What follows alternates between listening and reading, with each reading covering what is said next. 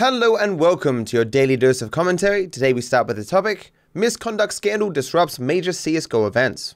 Am I going to IEM Sydney? IEM Sydney was, and well still is, a CSGO tournament thing. I was gonna get myself a ticket, but the requirements necessary for me as a social media guy to get one of their tickets was way too high, so I said no. But also, one of the people who managed a lot of the CSGO talents and a lot of other content creators turned out to be like a really bad dude. Here's something from CoffeeZilla, for example. I've been investigating Ryan P of the Misfits for about a week now. Accusations include not paying creators and millions owed from his merch company Revolt. That investigation is ongoing. DM me to talk. But last night, even worse accusations came out. Sexual assault. And like half a dozen people have posted these long Twitter screenshot things where they just explain in intricate detail all the ways that this Ryan P dude basically used his status and access to money to take advantage of vulnerable people, to weird sexual stuff to people, like hopping into the shower with them and stuff. And I guess he might have been bi, I'm not sure, into guys, but even people who weren't necessarily that way, but he wouldn't care. It's like, I've read a bunch of them. It's some really weird stuff. But for that reason, a lot of the CSGO talents aren't going to IEM in Sydney because everything's just kind of weird right now. Like when I was down in PAX Australia, a lot of the people from Misfits and other CSGO talent people weren't around. I didn't take notice of it at the time, but when all this stuff came out, I was like, oh, I guess that's probably why. People were just keeping their heads down, just trying to deal with the fallout of this guy being fucked. But I'm sure like a lot of them knew of this stuff, but just couldn't say anything or whatever. It's like, here's another My Ryan P story, and it's just multiple pages and it's fucked up. So the people that I was going to meet at IEM Sydney aren't going anymore. I'm not really missing out on anything, I don't think. I do have a ticket for South by Southwest Sydney or whatever, where there's a bunch of stuff going on, but I'm sick and I'm waking up at like 3 p.m. now because of how sick I am. So I can't even go to that. So that sucks. I had my fun at PAX Australia though. At least I did something, so. New AI fill feature for videos announced in Adobe Premiere Pro. So I really hope this ends up being actually good, but apparently there's a new feature coming to Adobe Premiere that I've always hoped they'd release. Marcus Brownlee says here on Twitter, having a hard time processing this, generative fill for videos built into Premiere. Generative fill being like, when you say to your Photoshop, you say, hey, this square here, it's got nothing in it. Can you like extrapolate the rest of the image and fill in that gap with stuff? So like you're missing half a sky and you just crop it and say, hey, fill this. And it sometimes does a good job, sometimes does not. But for the longest time, it's like, can we have that in video? Even if it takes a million years to process, whatever. But obviously like generative fill right now isn't even that good. But this is like some leaked footage from an Adobe presentation where they're talking about bringing it to video. This time, let's get generative fill and text prompt and hit generate. Again, the AI is doing all the hard work for me, and let's just wait for a couple seconds and we'll see the results. So he's basically got a guy standing here with like it looks like a pink shirt, and he wants to add, oh no, maybe he wants to add a tie to it, I guess. And, okay, right, there's a tie, not super. Yeah, so it's given like 4 different options of adding a tie to this dude's shirt. I guess his shirt wasn't pink, maybe it just looked pink because he was selecting it. So he had a white shirt without a tie, and it's given 4 options, 4 ties for this dude. Yes. Okay, this one looks good, right? Yeah. Okay, cool. Hold on. I know. But wait. This is a video, right? So let's fast fill. And so the dude's now walking, and in each frame, the tie is there matching into the dude's shirt.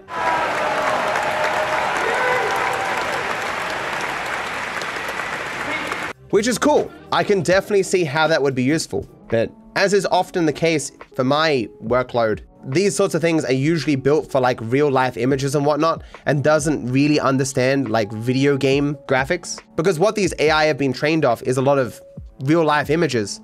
When I give them stuff from GTA 5, it's just like, I don't understand what's going on here. This is weird, and it just butchers it. But over time, these things will get better and better, and hopefully this will make a handful of things that I have to do in my workload a little bit less tedious. Could be good for you and your editors for thumbnails primarily.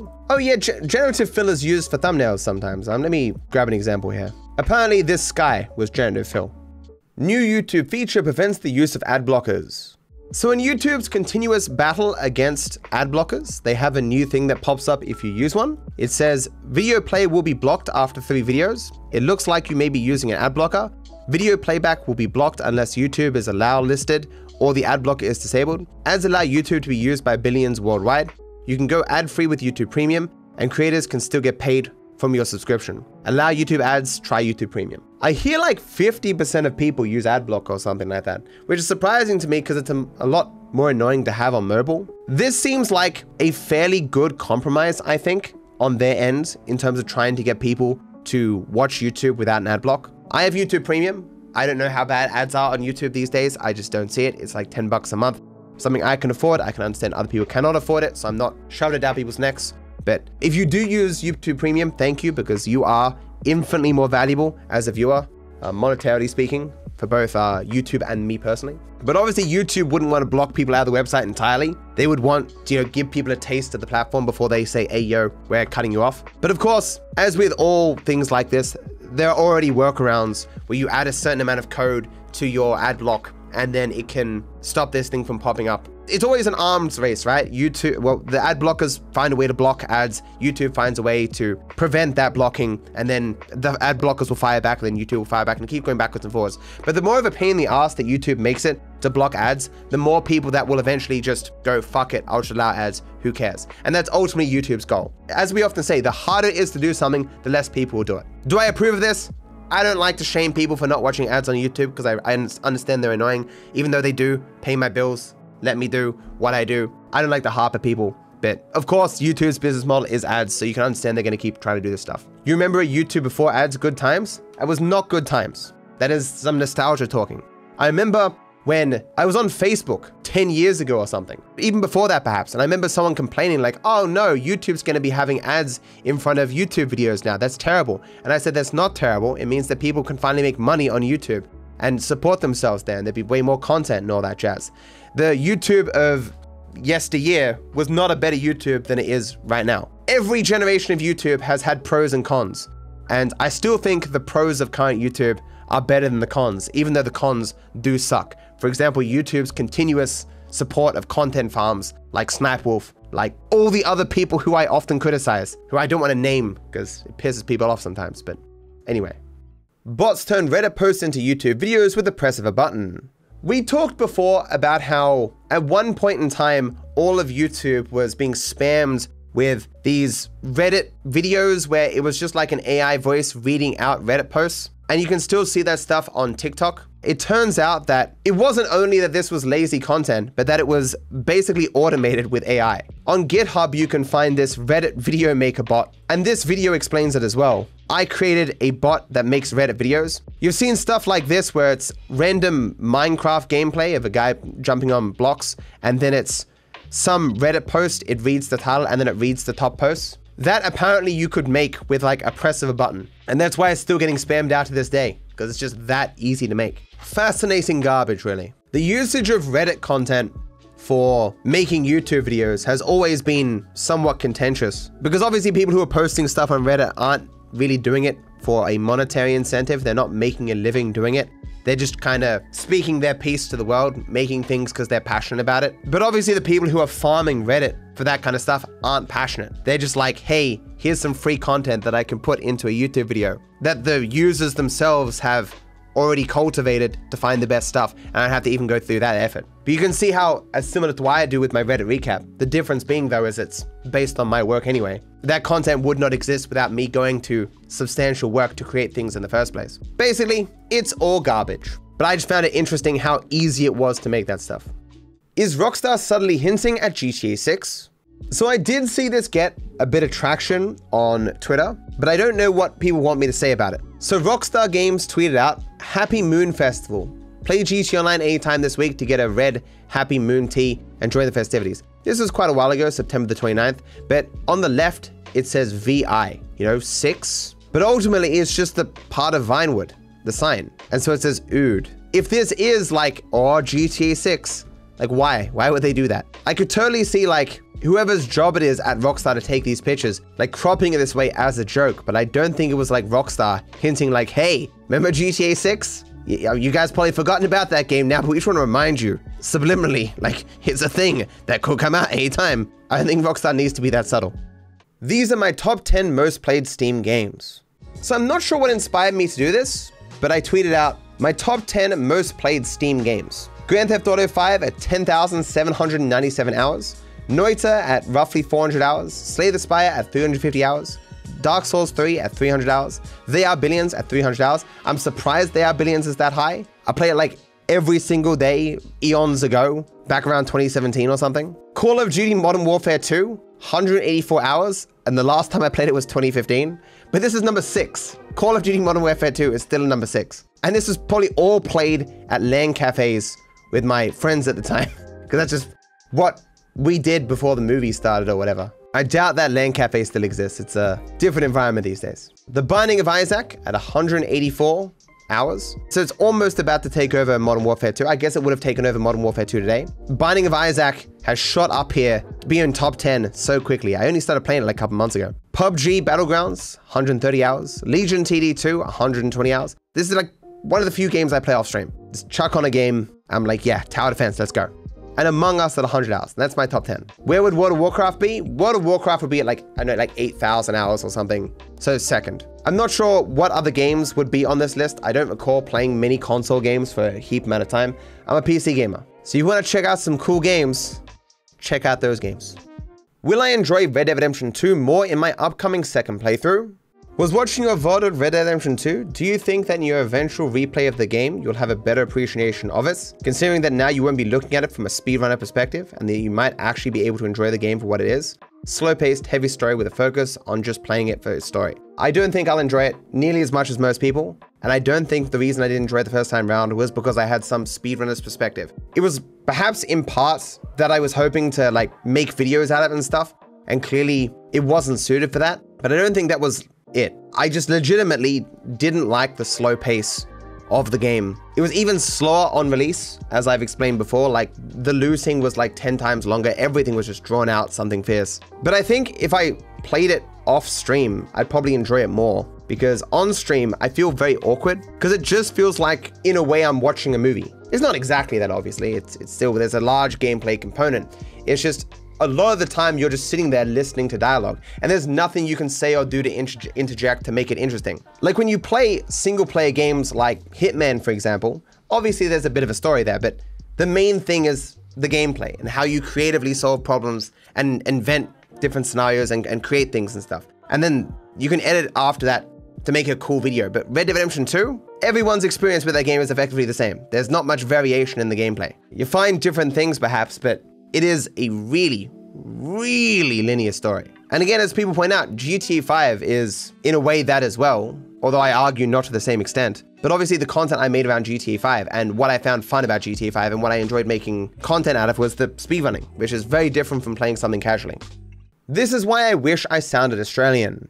So this was tweeted out by a fairly controversial account, Shoe on Head. I'm not sure where they got the source for this from, but it's most attractive accents and least attractive accents. Most attractive, starting with Australian, followed by Scottish, London, Irish, French, Italian, Welsh, Brummie. And least attractive, New York, Boston, American Midwestern, Canadian, American Southern, Spanish, German, and Yorkshire. So basically, America got savaged. And if I were to imagine where this data comes from, I would imagine it just comes from America. An American just saying, hey, yo, the American accent, overplayed, not a fan. And we love the Australian accent. Because remember, Americans love Australians, but Australians don't love Americans.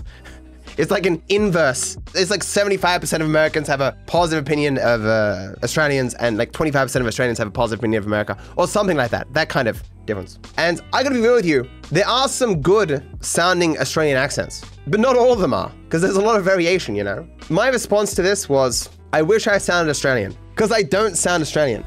Certainly when I'm sick right now, I don't sound Australian at all, but in general, I don't have what you might call a traditional Australian accent. People don't believe I'm from Australia. So even if the Australian accent is attractive, I'm not getting anything from that, I don't think. Incredibly white guy tries Indian food for the first time. So there's this clip of this white guy, I only mention he's white because important to the story, who went viral for really enjoying eating Indian food for the first time. It's a 2-minute, 20-second clip. I won't show the whole thing, but like I'll show you what he ate. Today we're trying Indian food. We got the buttered chicken, the garlic naan, the onion bhajia, the gulab jamun. I think I got that right. And this came with some sauce and a whole basin of rice. We went to India Oven in Bowling Green, Kentucky for a grand total of $35. I saw a bunch of people all saying like, oh, I'm trying Indian food now for the first time and all that jazz. And so I was like, well, not because they were saying it, but I thought to myself, I will also try Indian food for food today, and I will see if I have the same sort of response as this dude. So I said, I'm now ordering this food despite having the widest palate in existence. This sounds weird. I meant to say, as an incredibly white guy who is sometimes sincere, I will report my findings. It sounds weird, I've just called myself incredible. I was playing off what this guy said down here. This incredibly sincere white guy trying Indian food for the first time and having his mind blown is so wholesome. But I ordered it, and of the things that I ordered, only one of them was pretty good. These things looked entirely different from the Indian place that I purchased them from, and they were just like, eh. Like, okay. This thing tasted all right, this bread thing. He gave it like a 9.5, the best bread he ever had. I know what he's talking about. I think it was this stuff that tasted good. The butter chicken. I was like, yeah, it's all right, and that's it. I'm going to delete this now because of my typing error. I just don't eat many different types of food, chat. Basically, I was bamboozled by the internet. This guy saying that was the best food he's ever eaten, I do not believe him. Although people did comment like, you gotta go to an actual Indian restaurant, like the good stuff. You gotta go like the dark, deep back alley, take 4 turns, there's no lighting or whatever, and there's just like a back door, you knock on it, you say the right words, and you get your food. That's the kind of Indian shop you want. Seedy as all hell. I know where to find such places, chat. I just used Uber Eats. Or whatever was a menu log or whatever the hell it is. Butter chicken is really good in general. If I go someplace where I don't like anything on the menu and I see chicken, I'm like, I'll take that. Like when I go to a Chinese restaurant, I'm like, give me the honey chicken, just all of it. Just part it there. Thank you. Nostalgia hits different in your 30s. People is too obsessed with nostalgia. I've never been a particularly nostalgic person, honestly. But as I've grown older, it's hitting me more. And so maybe you're saying you're too obsessed with nostalgia and you might be in your early 20s or something. All throughout my 20s, I didn't really understand nostalgia. I'm hit my 30s, I'm like, man, remember that thing from back in the day? That's pretty good. Sucks it isn't around anymore. I talk all the time about runts from the 90s.